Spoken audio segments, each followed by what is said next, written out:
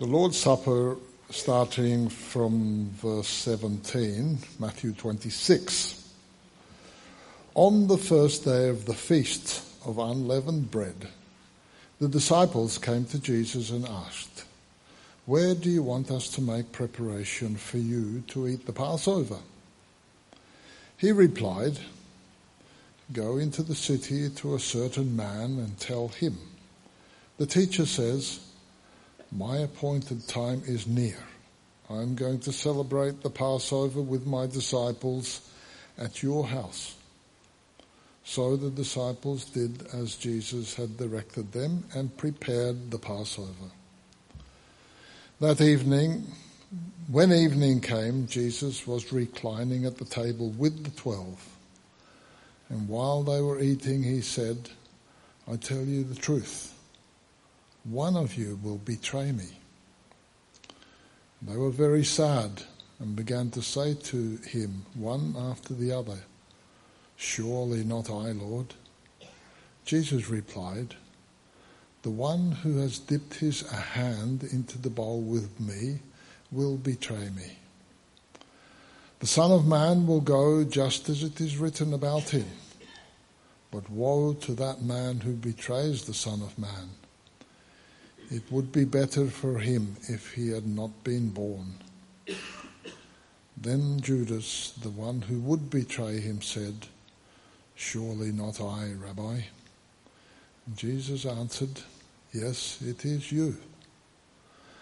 While they were eating, Jesus took bread, gave thanks, and broke it, and gave it to his disciples, saying, "Take and eat. This is my body."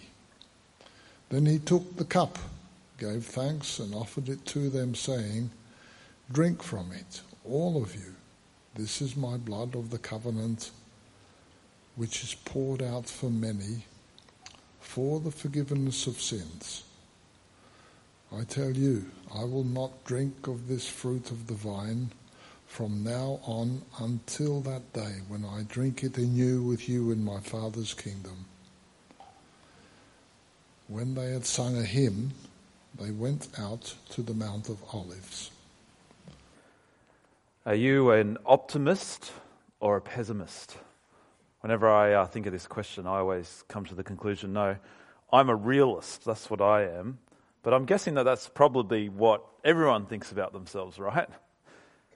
I've got a friend, Rowan, who is one of those annoying eternal optimists. You can see him up there. You can just see it on his face, can't you? Always so positive. And he thinks my realism is really pessimism. Now, I'm okay with that, though, because I know that his optimism is actually self-delusion. We had to share a study for a number of years. You can imagine it was all smooth and calm. But the reality is, whether you're an optimist or a pessimist, or you're pretending that you're a realist like me, whoever you are, we all need hope. In fact, people don't really function properly without it. Our lives kind of grind to a halt and become completely unbearable without hope. Now, I'm not sure why we thought that this would be a good idea, but today we're actually asking ourselves to imagine a world without hope. I think for most of us, this is barely even possible, because unless we're actually suffering with bad depression, which many of us at some point in our lives may well do, but if we're not in that situation, we almost can't help ourselves but have hope, even though we might struggle to explain why it is. What is it that gives us hope in this life, even in the face of some really hopeless kind of things? Like, for example, when we look at ISIS, or politics, or global warming. Apparently February was the hottest month ever recorded.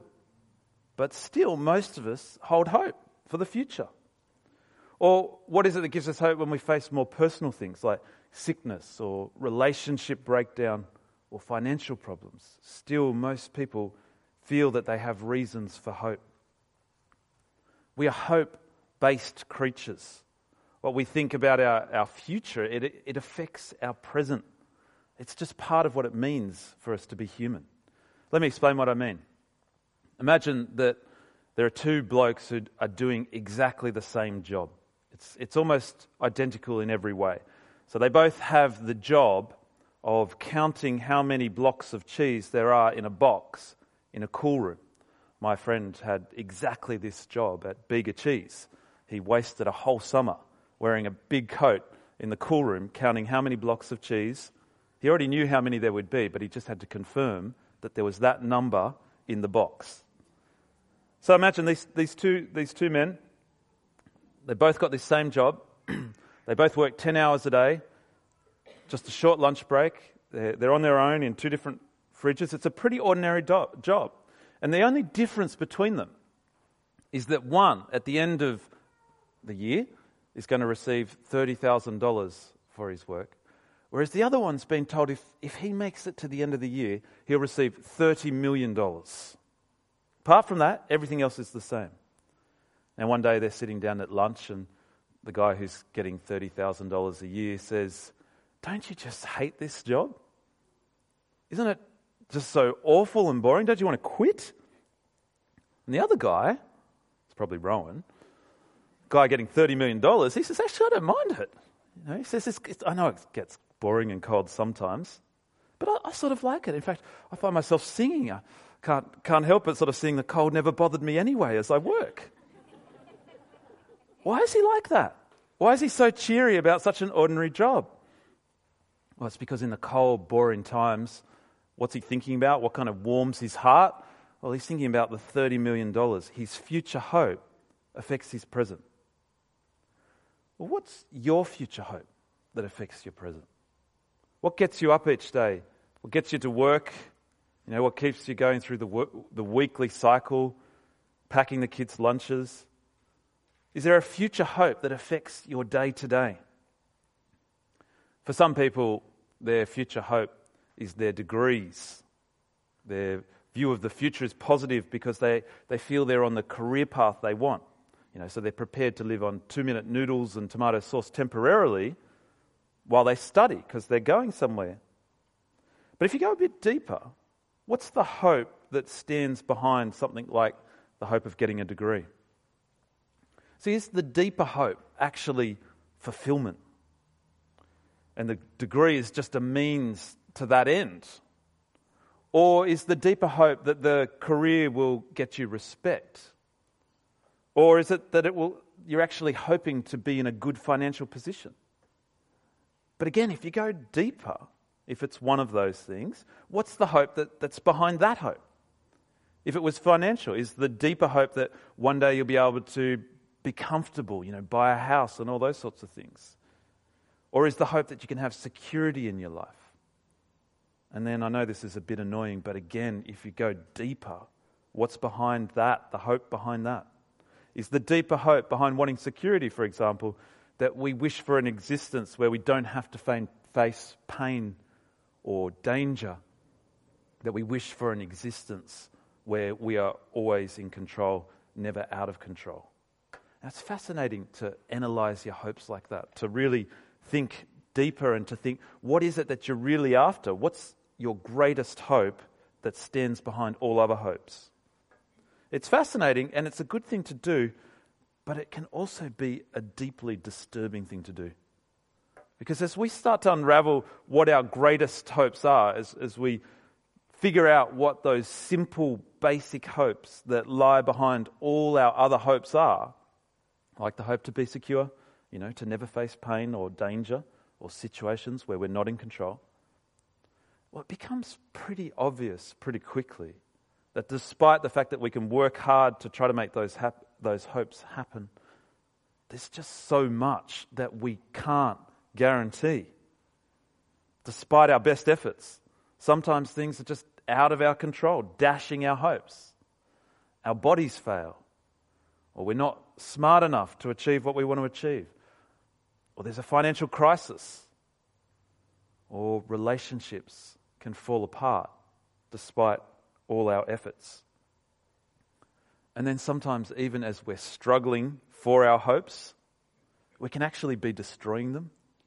Like, think about the husband who overworks because he's trying to fulfill some hope for his family, but meanwhile his family is falling apart. Most hopes require our performance of some kind. You know, if your hope's in education, well, you've got to perform. If it's in career and making money, then it's up to us to make it happen. If our hopes are kind of having a shiny, happy family where our teenagers just love to talk to us instead of grunt when they're in our presence, well, for all of these things, it requires us to perform. It depends on us.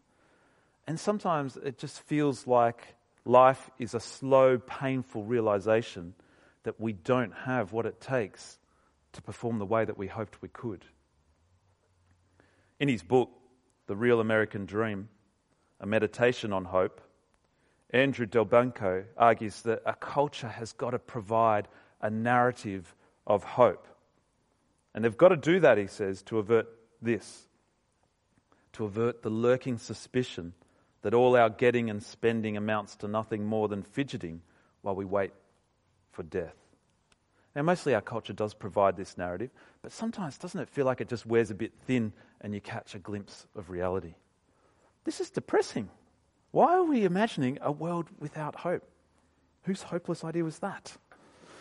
It's well and truly time that we change gear and suggest, and I want to suggest today that there is every reason for us to have hope. Today I want to talk about the greatest basis for hope that exists, and that's the death and resurrection of Jesus. And I'm going to say that the reason Jesus' resurrection is the greatest basis for hope is because unlike most other bases for hope, this one is not based on our efforts. It's not based on our performance. And unlike many other bases for hope, this one is not based on wishful thinking, but it's based on fact. Now, I've just said the complete opposite, of course, of what most people assume about Christianity, about Jesus' death and resurrection. See, what do most people think of with religion? They think it's absolutely on about performance, don't they? It's on about keeping a list of rules. And what do they think about religion? Well, they think it's on about wishful thinking. You know, it's not much more than fairy tales. And in many ways, they're right. Religion is on about those things. But I'm not really talking about religion. I'm talking about having hope in a historical person. I'm talking about relationship. A relationship that's built on his performance. A relationship that's not wishful thinking, but is built on facts that stand in history. Let me show you why. Look with me at Matthew 26. So this is the famous Last Supper, of course, and it's the night before Jesus dies. And so he's explaining to his followers what his death is all about. And he uses the Passover meal that they're sharing to do this ancient tradition that's been going on for over 1,000 years. Verse 26, we read, "Now as they were eating, Jesus took bread and after blessing it, broke it and gave it to the disciples and said, 'Take, eat, this is my body.' And he took a cup, and when he had given thanks, he gave it to them, saying, 'Drink of it, all of you, for this is my blood of the covenant, which is poured out for many for the forgiveness of sins.'"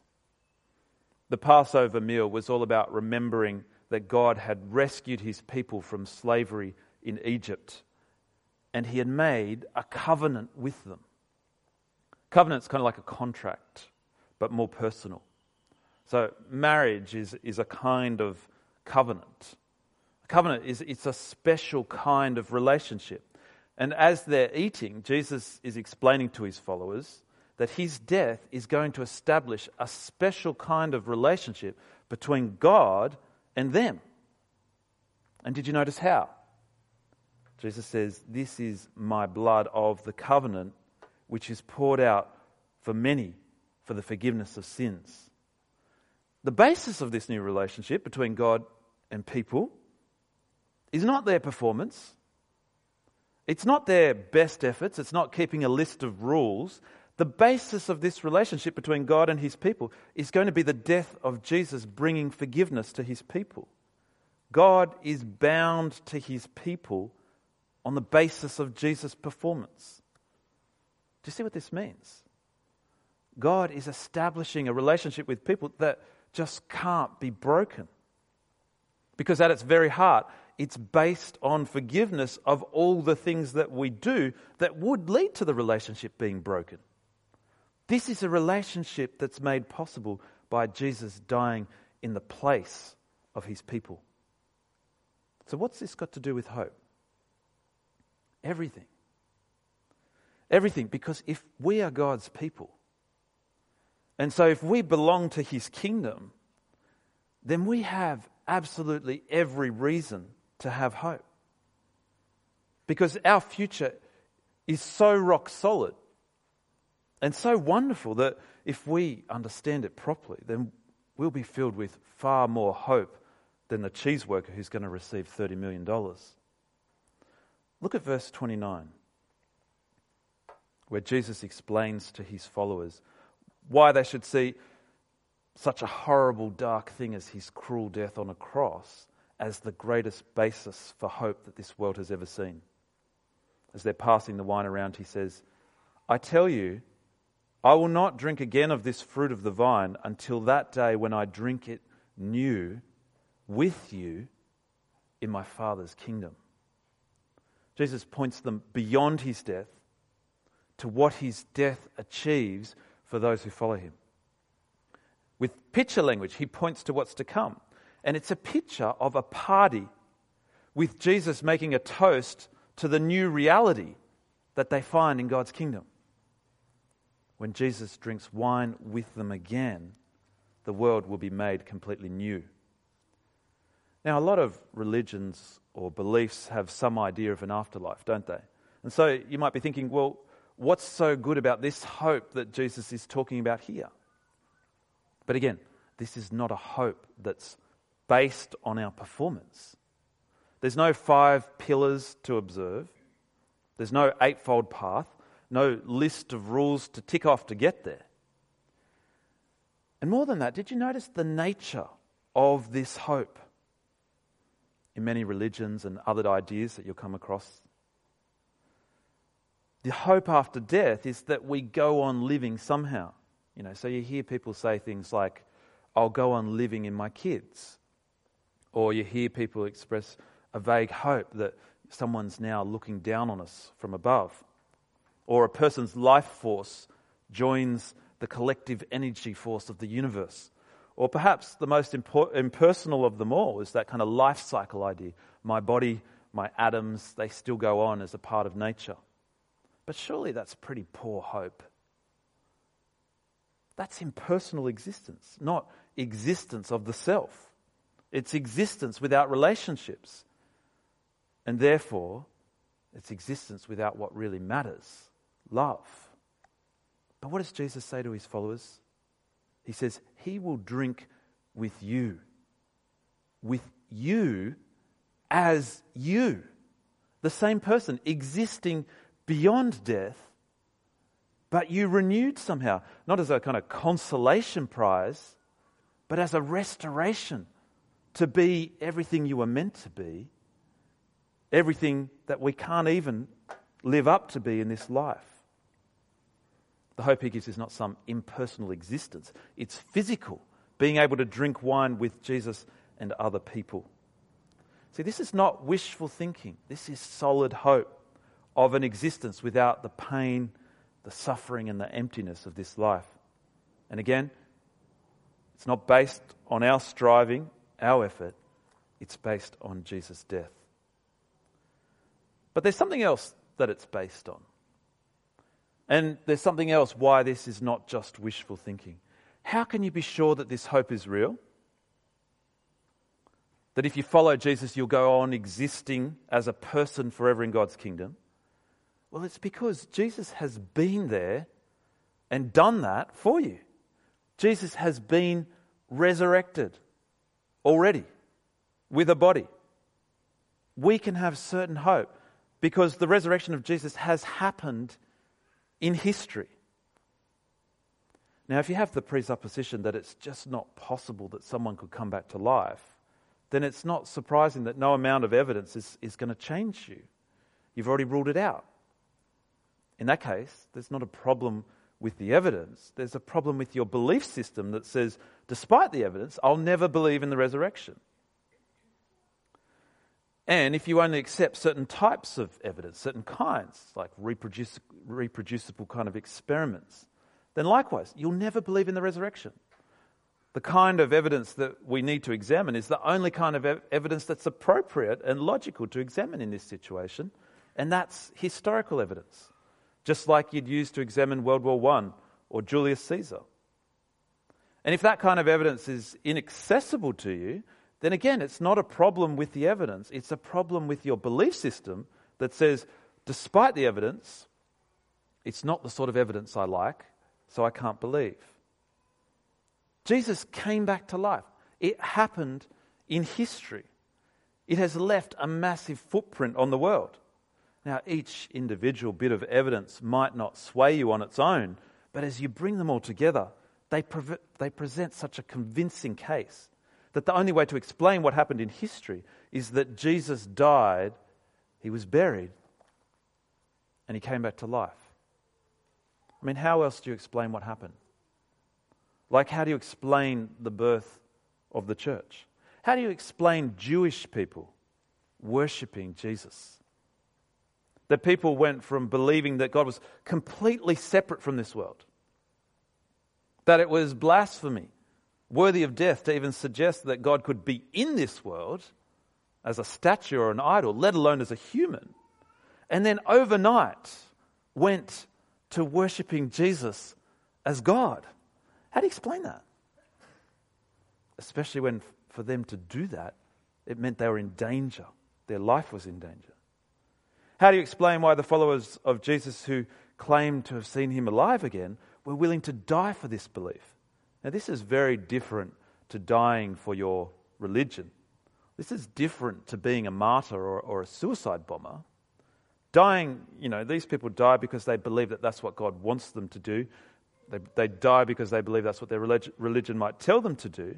But this, with the disciples, is so different because this is dying for something they claimed to see with their own eyes. You don't die for something that you know is a lie. And not just one of Jesus' followers died for their belief that he was alive, but almost all of the 12 died horrible deaths. Or how do you explain Jesus' own brother going from opposing him before his death to worshipping him as God after his death? There's pretty much nothing that's going to convince me to worship my brother as God, I've got to say. How do you explain why none of the officials could ever present Jesus' dead body? How do you explain the way Christianity had widely dislodged Greco-Roman pagan religions within 200 years? The historical evidence stacks up. Hundreds of people saw a man raised from the dead, and the evidence was so clear that it changed individuals and it changed the world. You can say, no, a resurrection can't happen. Or you can look at the historical evidence, just some of which I've hinted at today. You see, the hope Jesus brings to this world, it's got nothing to do with a philosophy to live by. It's not a moral teaching, a list of rules. The hope he brings comes from his death and resurrection. It's the strong and certain hope that if we follow him, we will one day live again beyond death. This is the greatest future hope you can imagine. And it absolutely changes everything now. In the good times in life, but also in the hard times, our future expectation is rock solid and unimaginably wonderful. Do you have this hope? Or is your hope based on your own effort for what you can achieve in this life? If so, I wish I could persuade you to exchange your hope for this hope. Because I reckon when we get behind our hopes, back to the simple hopes that stand behind all our other hopes, things like our hope for security, our hope for comfort and happiness, our hope to be loved no matter what, and our hope for relationships that will never end.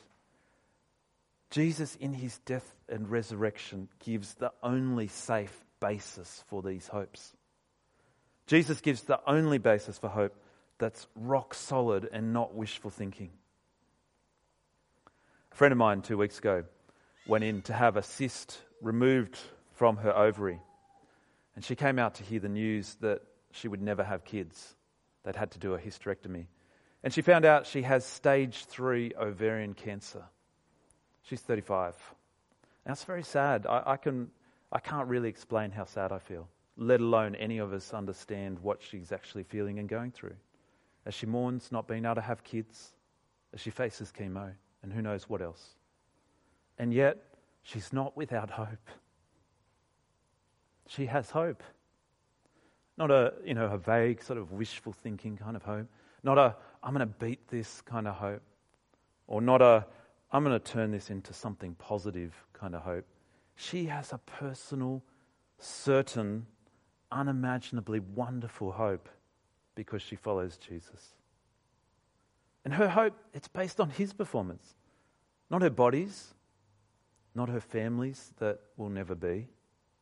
Her hope is based on his death and resurrection. That means that she is now a daughter of God, no matter what life may bring. She will be there with Jesus to see this world new, with no sickness, no pain, no suffering.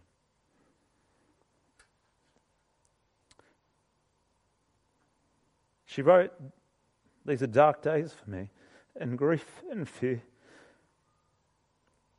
are never far away." But she says, we continue to cling to our Lord Jesus in our fears and sadness.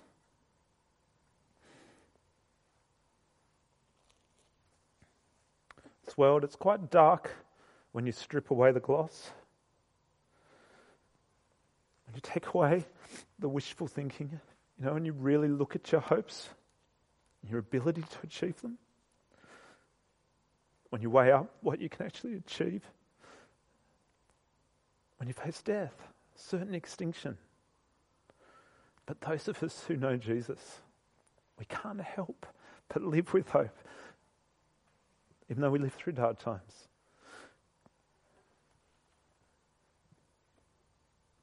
Because we don't face extinction.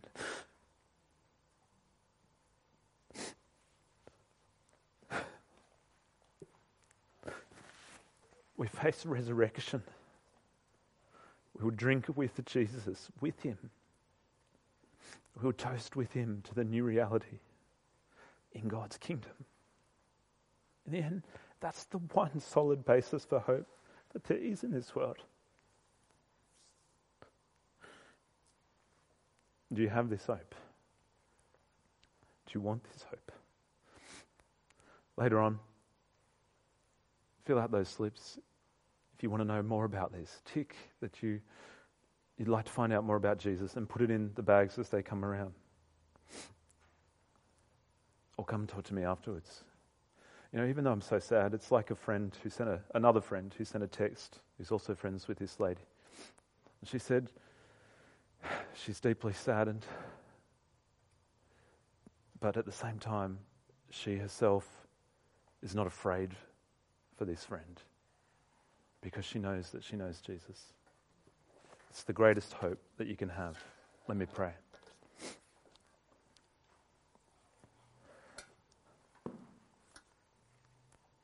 Father, we thank you so much that your love is so extreme for us, that you have made a covenant with us that can't be broken, that we can't break, Lord, that when we trust in Jesus, there is no doubt that we will stand with you forever, resurrected like him, in a kingdom that will never end, that is unimaginably wonderful. Lord, help us to have this hope because we have Jesus. Lord, help us to see that it is real, not just wishful thinking, and that it changes everything. Amen.